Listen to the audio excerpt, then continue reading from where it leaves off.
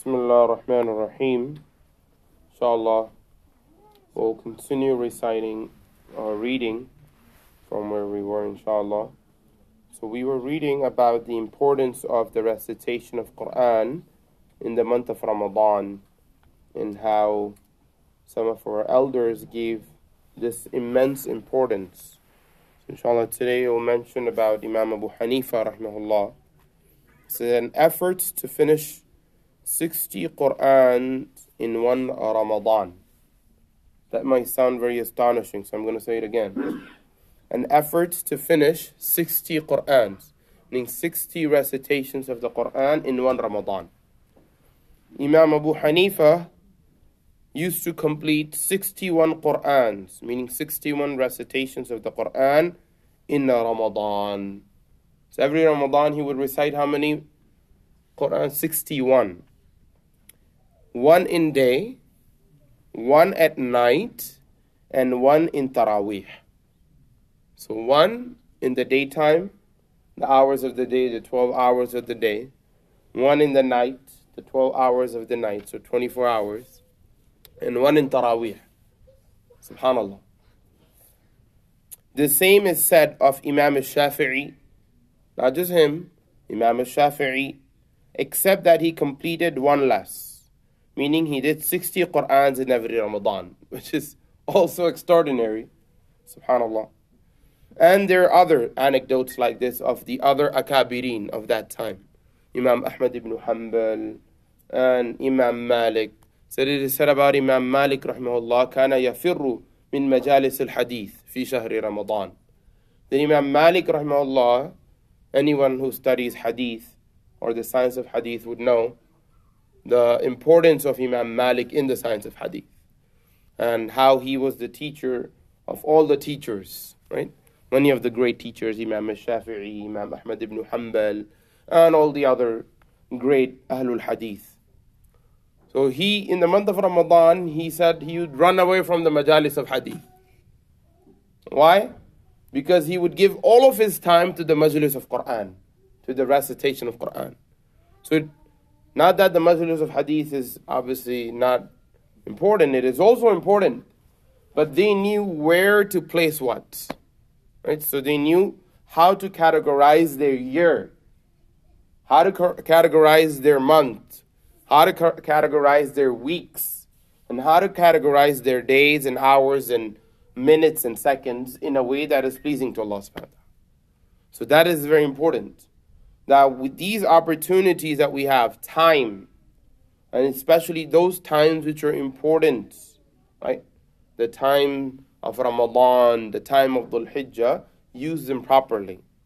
And now we spoke about these people are from the early generation, right? From, probably more than 1,000 years ago. Now let's see a few others.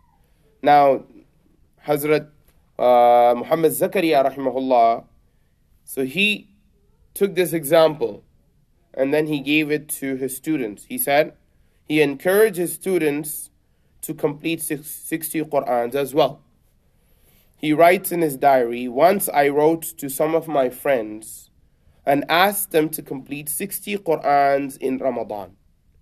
Many of them strived to reach that goal. Said Maulana Imām, who was one of his students, finished 61 Qur'ans. Another finished 56, while others completed 60 recitations of the Qur'an. Subhanallah. Now these scholars who we were talking about, they were not 1,000 years ago. They were merely 50 years ago. So what that means is still possible. Human beings are capable of doing anything and everything, right? Well, we have to make an intention and efforts. See, the human beings, the human soul, the human beings are so capable that whatever the human being touches, he makes it into gold.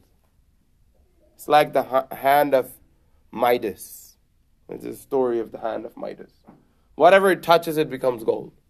What that means is human beings have such capacity that whatever they put their mind to, they make an effort on, they excel in that tremendously.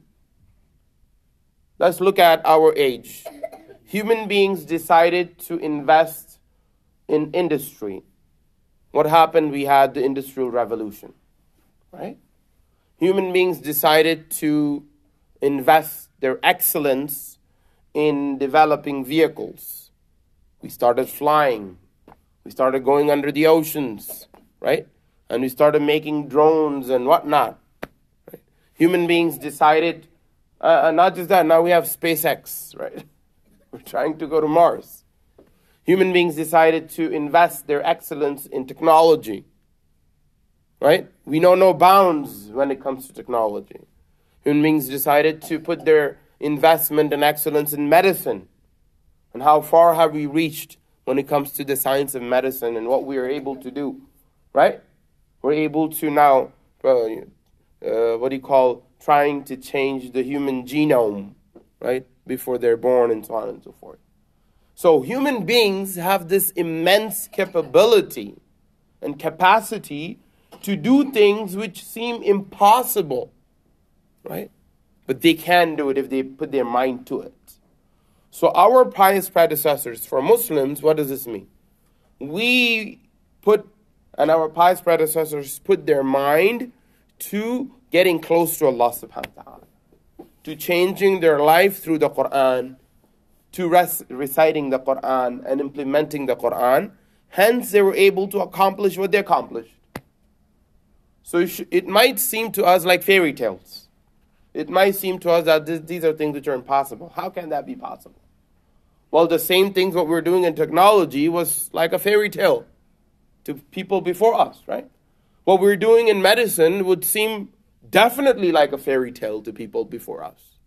And in other things, if you spoke to people thousands of years ago that we were going to fly in planes and have submarines and have drones which will be controlled by sitting somewhere in the corner of an office, you say, what's going on with you? Right? It might seem like fairy tales, but it's possible. So these things might seem like fairy tales. These accomplishments, these spiritual accomplishments, we have excelled in material accomplishment because we invested ourselves in materialism, in capitalism. When we invested as an ummah in spirituality, we also excelled in spirituality. So much so that the Prophet ﷺ said about Sahaba that when they would recite the Quran, the angels would want to listen to the recitation. SubhanAllah. The angels would want to listen to the recitation. Not just that, they would come down to earth to listen to the recitation. So human beings have that capacity. And I'll finish with this. That is the reason that when Allah subhanahu wa ta'ala, the angels questioned Allah, right? They put an argument in front of Allah. So, oh Allah, why do you want to create a race, right? A species which is going to cause bloodshed and war on earth? Their argument was sound, because that's what we do. That's what human beings do, right? If they're left to themselves to decide morality by themselves, to decide the capital T truth by themselves, that's what's going to happen. We're going to happen in World War I, II, and all the other genocides that are happening in the world. That's what human beings have done. But Allah subhanahu wa ta'ala also knew what the angels did not know, that when this human being uses their capacity for the right thing, then people like the Sahaba can be born. People like the Sahaba and people like the pious predecessors that we read about can be born. That is possible. Human beings have the capacity to go beyond angels in their spirituality when it comes to that. And at the same time, they also have the opposite capacity to go worse than animals, which we see today. So we have to decide. I have to decide. What do I want to be? Do I want to be someone who aspires to be beyond the stars, to be beyond the angels, or at least close to them? Or do I want to be the scum of the earth and be lesser than animals? Right? So we have to try to follow those who are the stars of this ummah, the Sahaba and the pious predecessors. And Rasulullah ﷺ said, they are our guiding stars. So we ask Allah subhanahu wa ta'ala to guide us, protect us, inspire us, and give us the capacity to invest ourselves like the way we invest ourselves and our time in materialistic things and worldly things. May Allah give us tawfiq to invest our time and our capacity in spirituality and in spiritual things and in things which will take us closer to Allah and Rasulullah sallallahu alaihi wasallam. Wa akhir da'wana alhamdulillah rabbil alameen. Subhanallah wa bihamdihi subhanakallahumma wa bihamdik. Nashhadu an la ilaha illa anta nastaghfiruka wa natubu ilayk. Subhana rabbika rabbil izzati amma yasifun. Wa salamun ala al-mursaleen walhamdulillahi rabbil alamin. Jazakallah khair.